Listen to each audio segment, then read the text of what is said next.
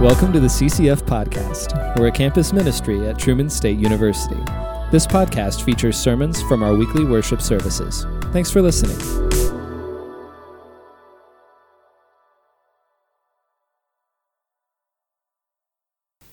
Hello again, everybody. The last time I tried to pull this microphone out of the stand, I pulled the whole cord out. I don't know if you remember that. Not this time. Mic stand.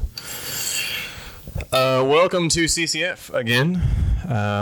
Once again, I am Nate Komar. I am one of the staff members here, and we're really glad you're here. Thanks for being here. Firstly, a lot of times when we speak, we show a few pictures. I've shown pictures of my family in the past, so I was like, well, I'll just start showing other pictures because why not? Because, you know. Here is one member of my family, though. Yesterday was his birthday, and my dad was going to be here. He wanted to be here. The snow and the weather, he did not end up coming up. But this, if you want to see a picture of my dad represented by a 10-year-old, this is Clayton. At the age of, I think, 10, sitting in the chair and giving an impression of my dad on his phone. It's very accurate, actually. This is very accurate. Happy belated birthday to Clayton. His birthday was yesterday, Valentine's Day. Next, I actually only meant to have one of the next two slides, but I don't think I blurred them out, so I'll have a couple. This one has no bearing on my sermon at all, but I was like, well, there's one person that I mentioned, and so I was like, maybe I'll just show you a picture of my friends from college. That's the guys I lived with over there on the left. I'm going to reference Greg in a second. He's the guy on the one I'm like immediately hugging. I look so young, and gee, what in the world? There's Josh Simons, Hannah Simons' older brother.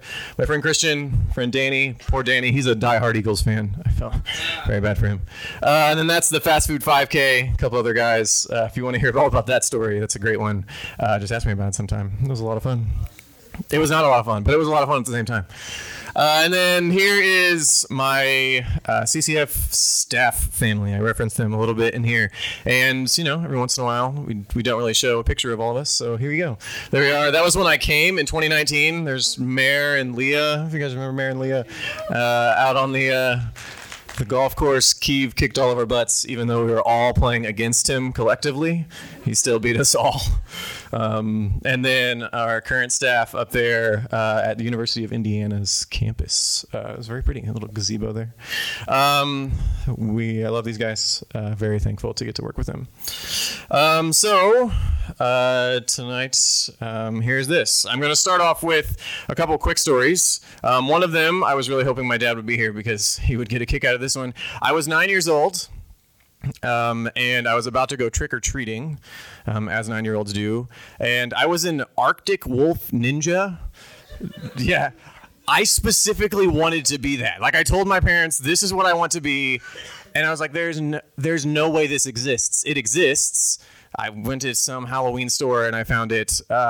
Arctic wolves, I guess, are a thing. I thought they were really cool. But that's what I was.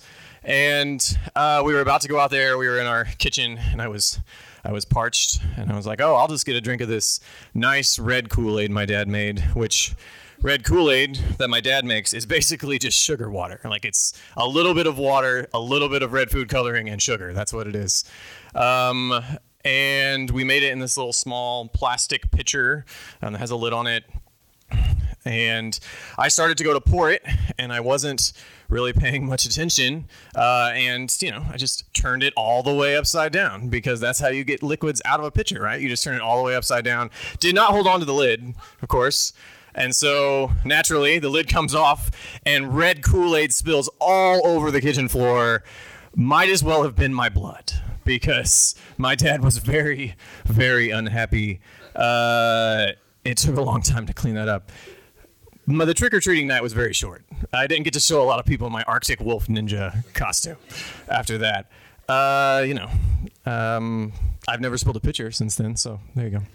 Fast forward 9 years to the time when I was 18, and my friend Greg, the guy there in the picture, we were driving to a friend's house. They lived in, there's like these apartments right across from C Hall. We called it the Fogelfort. It's like just south of the DK house. There's like a duplex type thing right there. They live there. We were driving there, and it had been raining, and we were in my 2004 Toyota Corolla. Rest in peace, Carl. I miss you. But we were driving there, and I accidentally, the driveways to DK and this duplex are right next to each other. So I pulled up in the driveway, and I accidentally pulled up into the DK driveway. And instead of being like a normal person and backing out and just going into the other driveway, I thought, I'll just drive across this little patch of grass that's in between the two. I don't know if I mentioned this. It was raining, pouring down rain, actually.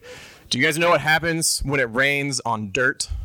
It becomes mud. Do you know what happens when you try to drive a really heavy object through mud? It gets stuck. It sure does. So I got stuck, and so I'm like, what am I going to do naturally? I panic and I floor the gas, and then I kick up mud everywhere, all over the road, the top of my car. Naturally, I also make a huge divot in this piece of the yard, but I make it through. Thank you. So, there's a lesson in that. Just push down the throttle, I guess. That's the answer to all car issues. And then I parked. We go inside. I keep thinking about this. I'm like, there's a mud trail from this giant hole I just put in DK's yard straight to my car. And so we're hanging out with people, and I just keep looking over at Greg, and I was like, Greg, we got to go. So I leave, and wow, these just don't stay. I leave, and we take it to a car wash late at night. And it's wintertime, so the car wash is closed, but we use it anyway. Cleaned it off and took it back to West Campus. All was well. Sorry, DK. I didn't mean to drive. I tried to go back and fix it later. I promise I did, but it was to no avail. So, you learn a few lessons along the way. So if you've been with us on Wednesdays, just keep those in mind. I cannot keep these papers straight. Okay, this is how we're doing it. Okay. Thank you. Oh, I tilt the thing. Look at you guys. Another lesson learned. Isn't this fun? Okay, so if you guys have been with us on Wednesdays this semester, you will know that we have been journeying through the book of Psalms. If you have not been with us, we are journeying through the book of Psalms. We have been so far. We've been looking at them, and we found that it's a book full of expression and emotions, ranging wildly from praise and thanksgiving to frustration and confusion to deep despair and longing. It almost seems like a sort of journal or a diary in a way. It possesses an assuring sense of relatability as we can identify with the psalmists at these different periods in our lives. So today I want to look at something that could be described as a bit more of a posture than an expression. To be honest, most of the thoughts that I have concerning this sermon came to me while I was running and listening to nothing except the words that were jumbling around in my brain. Chalk blowing up to the media fast, I guess, because I wasn't listening to anything else. Side note, I still do prefer listening to something while running, mainly audiobooks right now, but there is something about the repetitive and rhythmic motion and the sound of your breathing and one step after the next hitting the ground. So you should give it a try sometime. Maybe you hate running. Go for a walk. Just go for a walk in silence. It's actually pretty nice. So tonight I want to point our attention to Psalm 25. Here are a few titles for you. Psalm 25 or Truman Today, Volume 24, Number 1 / August 19th, 2019, or Hockey Puck or Sweetener. You decide. Or Look, it's El Cap. Or I don't have a clip from The Grinch for this one. Sorry to break the streak. I have had a clip from The Grinch in my past 3 sermons, and I would have had to force this one. I'm not going to force it, so it's just not happening. I'm very sorry. So I'm going to be talking from Psalm 25. So if you guys can stand, I was going to have a Bible down here, but I'm just going to read it from up here. I'm mainly just focusing on verses 1 through 9, so that's what I have here. To you, O Lord, I lift up my soul. O my God, in you I trust. Let me be not put to shame. Let not my enemies exult over me. Indeed, none who wait for you shall be put to shame. They shall be ashamed who are wantonly treacherous. Make me to know your ways, O Lord. Teach me your paths. Lead me in your truth and teach me, for you are the God of my salvation. For you I wait all the day long. Remember your mercy, O Lord, and your steadfast love, for they have been from of old. Remember not the sins of my youth or my transgressions. According to your steadfast love, remember me for the sake of your goodness, O Lord. Good and upright is the Lord. Therefore, he instructs sinners in the way. He leads the humble in what is right and teaches the humble his way. You can have a seat. So learning is something you all are familiar with. Most of you are college students, have been college students, have at least taken a class before. In theory, many of you are primarily attending college to receive an education in some sort of field of study in which you hope to eventually acquire a job. To go further, you've actually been learning your entire life. Many of my close friends from college are at the stage in their lives in which they're beginning to have kids. Congrats, Brian and Jamie, if you ever hear this, on your second child. They posted on Facebook, so I'm sure I can say it. It's fine. It's amazing how quickly babies are able to pick up on their tendencies from their parents and develop motor skills in the first few years of their lives. I mean, you remember, right? You were a baby one time. You learned how to sit upright, how to crawl, how to form real words. Then as you got a little older, you started attending school, learning how to read and string sentences together. Maybe you began developing the fundamentals of a sport or the intricacies of playing a musical instrument. You learned how to socialize with friends and how to code switch when you were in the company of adults. You may have eventually learned how to drive a car, and you also learned that college isn't cheap. And let's not forget all the factual information that you learned through your studies along the way, namely that mitochondria are the... Thank you. Look at you guys. I love that. George Washington was the first president. The Jim Carrey version of How the Grinch Stole Christmas is one of the greatest movies you'll ever see. All of those factual things, of course. For most of your lives up to this point, your main job has been simply to learn. And for many of you, that may still be your job for quite a few more years, depending on your course of study or your field of interest. But there seems to be a sense of finality upon the completion of your education. Surely, lessons still come up as you start a new job, or you have to learn the layout of a new city, or you have to navigate a new place to live. But it doesn't seem quite the same as the innumerable hours you spent writing papers, studying for tests, working on group projects, etc., etc. You've moved on from the learning phase, and you are entering into the application of what you have learned phase. That's textbook, by the way. A similar sort of shift seems to happen with the way in which we see God and the world around us. Whether intentionally or unintentionally, it seems most of us develop a framework for the way in which we view and interact with God and the world around us in the time surrounding high school and college, kind of like 15 to 25-year-old range. To me, this framework seems even more crucial to who we are and what makes us tick than the major that we study. And yet, it is sometimes formed before we even finish our college degree. I fit this bill. Coming to college as a freshman, I felt I had already had a firm grasp on who God is. After all, I had read through the Bible. I had been in church most of my life. I know where I landed on the political spectrum, who to stick around and who to stay away from. I had my anchor ready to deploy when necessary and my course set. But then I think back to this passage. Make me to know your ways, O Lord. Teach me your paths. Lead me in your truth and teach me. For you are the God of my salvation. For you I wait all the day long. Skipping down a little bit to verse 8. Good and upright is the Lord. Therefore he instructs sinners in the way. He leads the humble in what is right and teaches the humble his way. I will admit, nor could I find the specific context of this psalm. It doesn't really give much about it. We do know that it is a psalm of David, and it comes with a note of distress. Later on in the psalm, I didn't read the whole thing, but later on, he says, quote, "Turn to me and be gracious to me, for I am lonely and afflicted. And consider how many are my foes, and with what violent hatred they hate me. Oh, guard my soul and deliver me. I mean, it makes sense. If you know a little bit about the life of David, you know that he dealt with his fair share of conflict, and he maintained a lengthy list of enemies. He also made his fair share of mistakes along the way.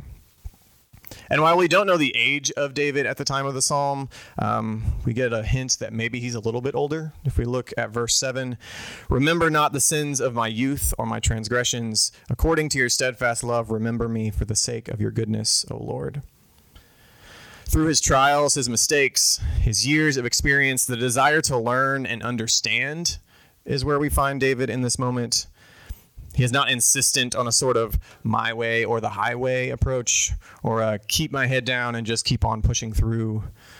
Instead, he seems to be humbly coming to God with his palms open, asking for guidance, asking to be taught. So at the age of 9, I learned a very small lesson about how to hold a pitcher and keep it from spilling, and also how to avoid the wrath of my parents, I guess. At the age of 18, the stakes were a little higher with the Delta Chi yard. After all, I damaged property and could have incurred the wrath of a house full of angry fraternity guys. So there's that. Or at least their property owner, I guess.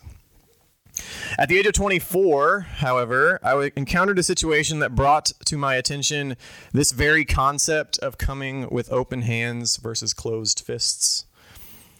A few years ago, Leah Deeker in the picture. We love Leah. Leah Lackey, sorry. She's married now. Very sorry, Leah. Had the interns in CCF read a book entitled I'm Still Here, Black Dignity in a World Made for Whiteness.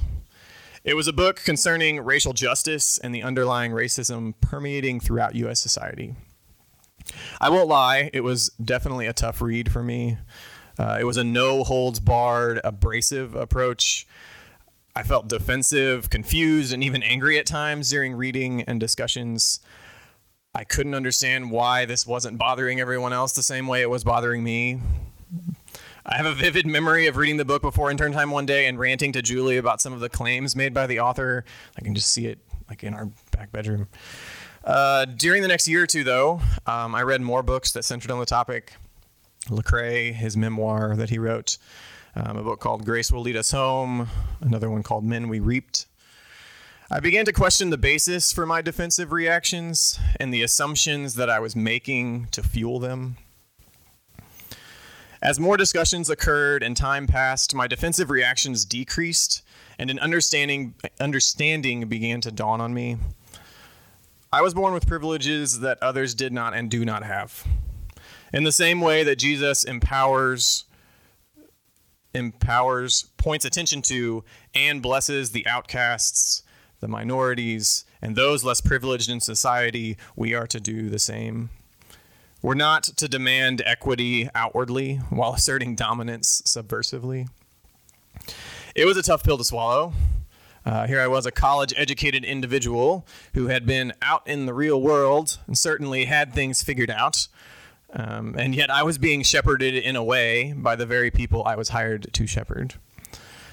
I give this example, in this case, not as a pulpit commentary on racial justice in America, but to show that at times learning can happen in a split second with the Kool-Aid or the tire property damage, but it can also be a much deeper, slower process that takes time to engage with and to unravel. Make me to know your ways, O Lord. Teach me your paths. Lead me in your truth and teach me, for you are the God of my salvation.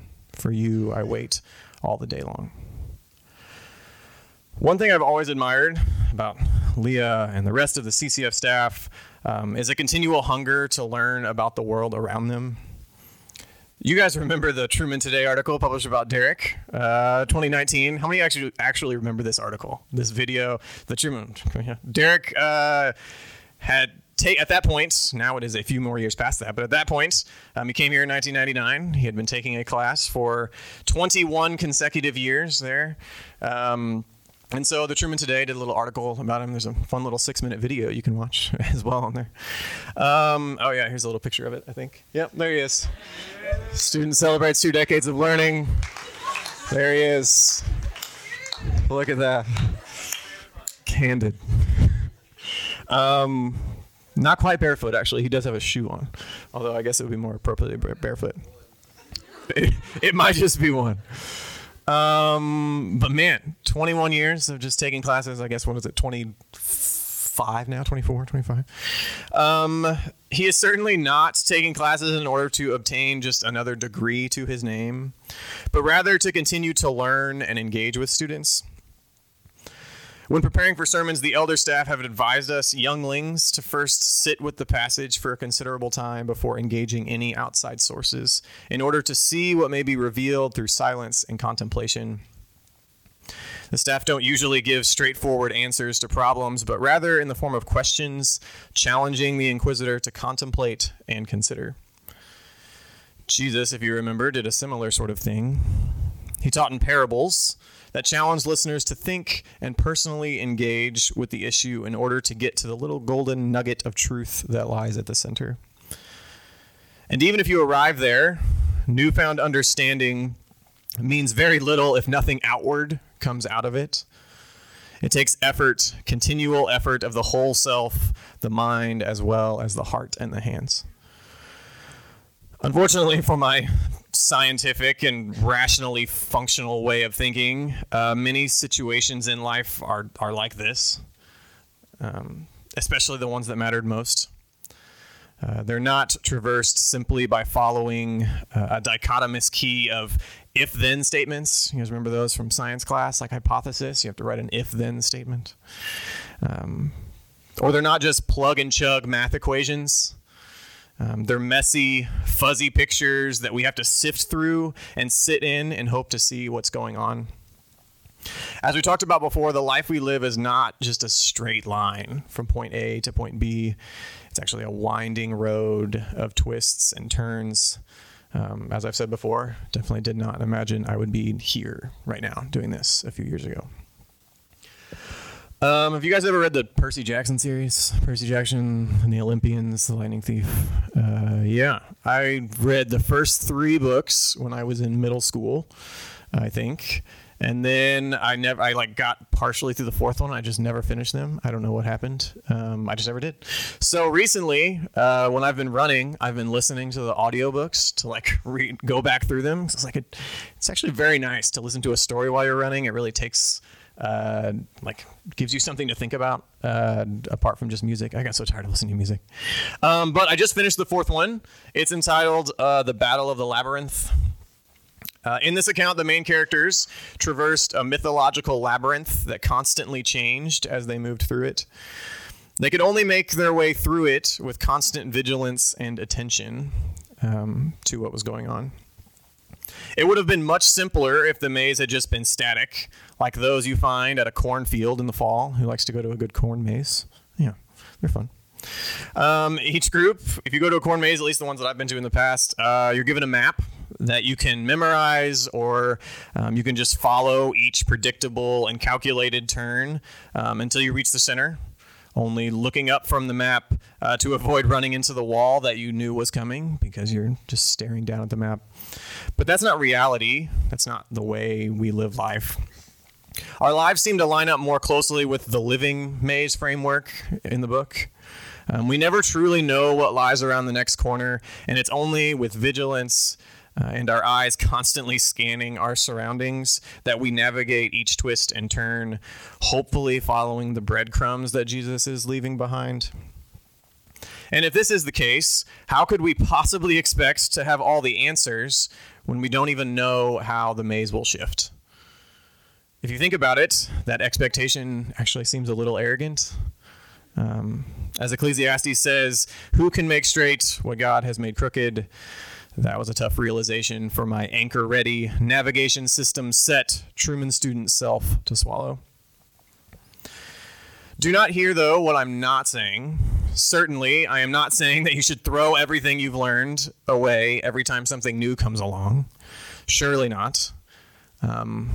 The house built on the rock stands, after all, and a firm foundation is important. You guys just sang about it. The temptation, however, becomes to make the rock and the foundations not Christ and his heart, but instead our intellect, our plans, and our control. My parents, my teachers, my pastors, etc., taught me so many lessons that will stick with me. My mom taught me about patience and hard work. My dad taught me how to give generously and how to get out of my head from time to time. I'm still working on that one, Dad. Maybe I'll get there. David Inman, Dr. Reeves, Bobby Upchurch, they taught me to think critically in a number of different facets.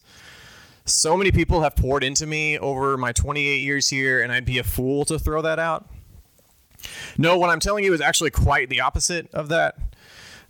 Take what you have learned with you and continue to evaluate it as you're faced with new situations and challenges, as you try to discern an ever sharper image of who God is. Don't close your eyes, and please don't harden your heart. O Lord, teach me your paths. Lead me in your truth and teach me. For you are the God of my salvation. For you I wait all the day long. Good and upright is the Lord. Therefore he instructs sinners in the way. He leads the humble in what is right and teaches the humble his way. You guys ever made something with brown sugar? You guys use brown sugar? Brown sugar is pretty yummy. You decide you're going to make some cookies or some cinnamon rolls or a yummy brown sugar glaze for salmon. I love salmon. Typically, if you get brown sugar that is fresh, it is malleable. You can take a tablespoon, you can stick it in there, and it fits into the tablespoon perfectly, and then you plop it out, and it's just that perfect shape. It's actually very satisfying. This time, however, you go to the pantry, you open it up, and instead of finding that nice malleable brown sugar, you find a freaking brick. Have that happen before? It's the worst. The brown sugar was exposed to air and it dried out. It was almost impossible to scoop at that point and could honestly serve as a nice hockey puck if it was in the right shape, but that's basically it. I think hearts and minds can be like that.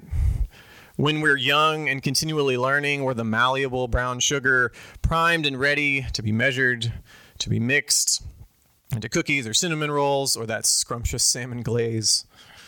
But when that process stops, maybe when you're walking across the stage to get your diploma at graduation, we harden as if slicing open our own plastic packaging and letting the air slowly harden us into that useless hockey puck. We become comfortable and accustomed to the way that we see things, unwilling to reconsider, and we keep on searching for the golden nuggets in the parables. I mean, it's tiring. We have jobs to worry about. We have futures to worry about. We have our own pride, our own self-image to worry about. There's not enough time to keep searching and learning. Or at least that's what we seem to think sometimes. This image reminds me a lot of Jesus' interactions with the Pharisees.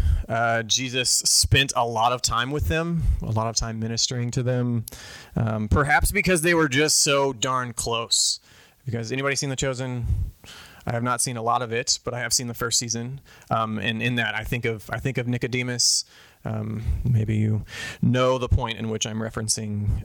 He was so close. They knew the scriptures by heart, and they upheld the law given to Moses with the utmost zeal. They truly practiced what they preached. They really did. They followed through with their actions. They were deadly serious about what they knew. But that's where they stopped.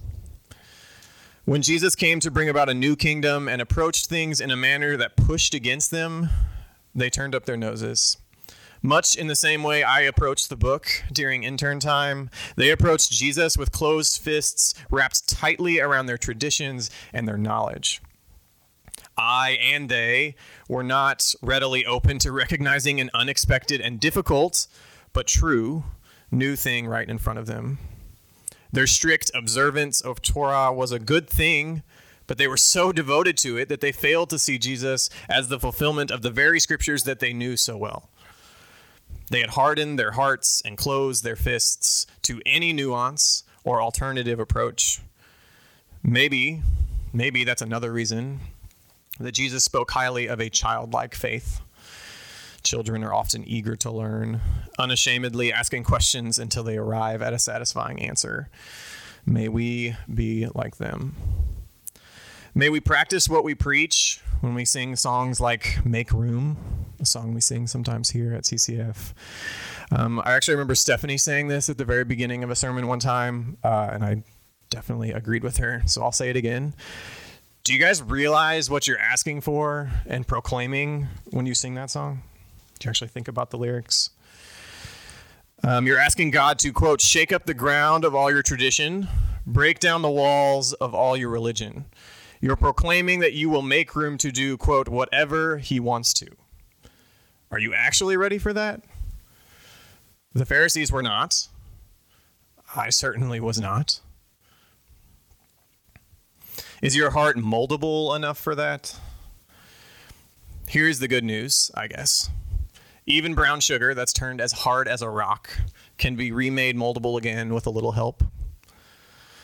With a slight relaxing of our fingers, an unfolding of our arms, a lifting of our eyes, as Nat said on Sunday, and a dash of repentance, we can begin to not simply change our minds, but literally change our minds, hearts, and actions. O Lord, teach me your paths. Lead me in your truth and teach me, for you are the God of my salvation. For you I wait all the day long. Good and upright is the Lord, therefore he instructs sinners in the way. He leads the humble in what is right and teaches the humble his way. So then what do we do with this? To me, it seems that the answer is rather simply stated. I've said a lot of words to basically just make two simple requests. One, keep learning. Conceptually, that seems really easy, but putting it into practice is a much tougher matter. It takes effort, but I don't have to tell you that. You don't study for a test through diffusion or by passively absorbing information. I wish you could. I wish you could sit a textbook on your head and it would just work. It takes time and intentional effort. Additionally, I think David gets at the key ingredient in this psalm. He says, he leads the humble in what is right and teaches the humble his way. Humility. Humility is the key. If we go through our lives with a closed fist and an unyielding spirit like that of the Pharisees, how can we hope to allow God to work in us at all? A hardened heart cannot be molded by the God who desperately wants to do just that. If we cannot admit when we are wrong or take time to consider someone else, how can we hope to grow in understanding? If we cannot learn to listen to someone beyond simply for the purposes of finding a weak point, for a calculated rebuttal, then how can we learn to love them in a way Jesus calls us to do so? If we surround ourselves with only those like us, then how can we ever hope to catch a glimpse of the kingdom God is trying to bring to the entire world?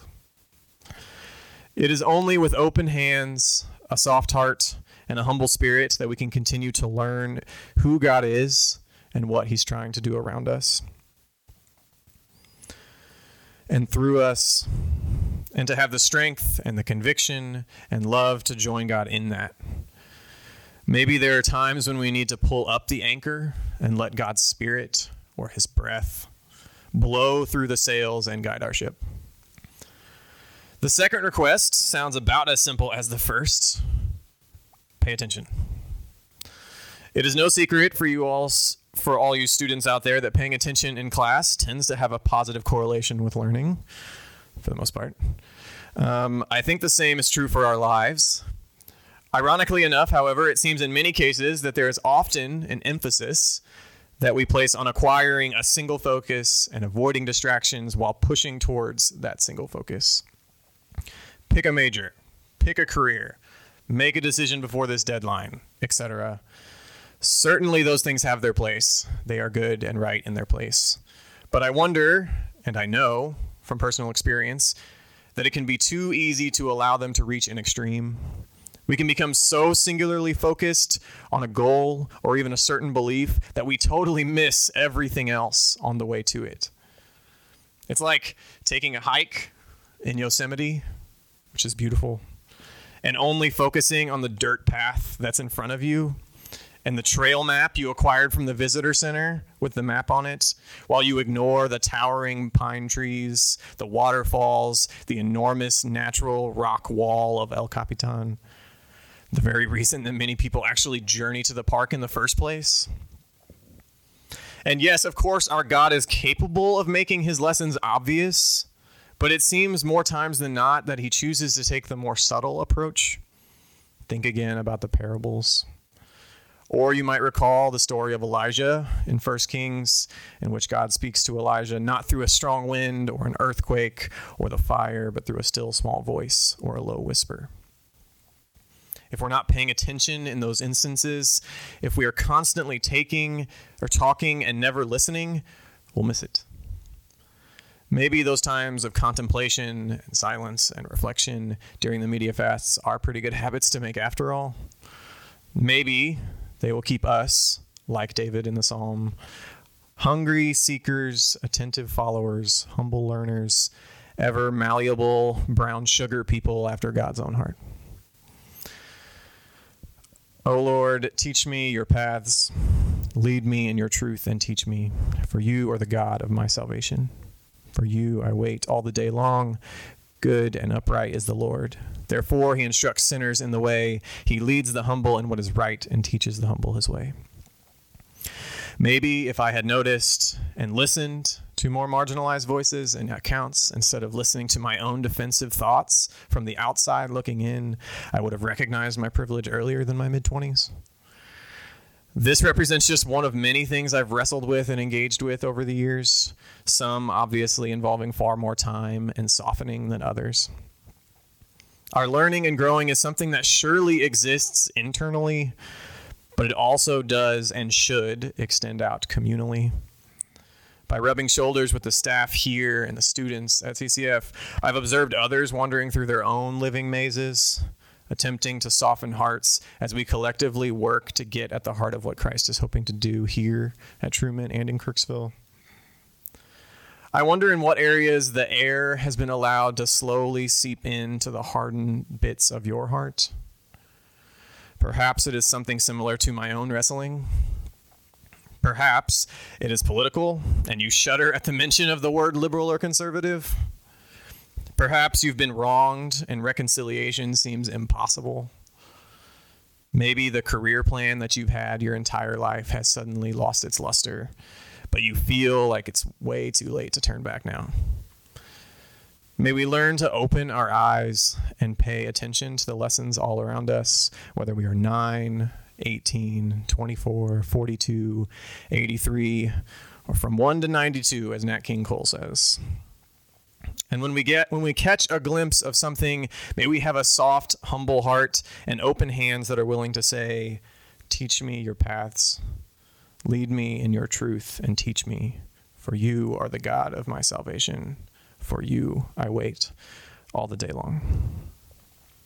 I just want to close with this. I was talking to Derek earlier today, and as he was kind of reading through this and we were talking about it, and he said this prayer had continually come across his mind, and when he shared it with me, I was like, I remember identifying with this quite a bit at the prayer labyrinth one night. And so if you guys can just close your eyes as I read this and conclude. And open your hands as well.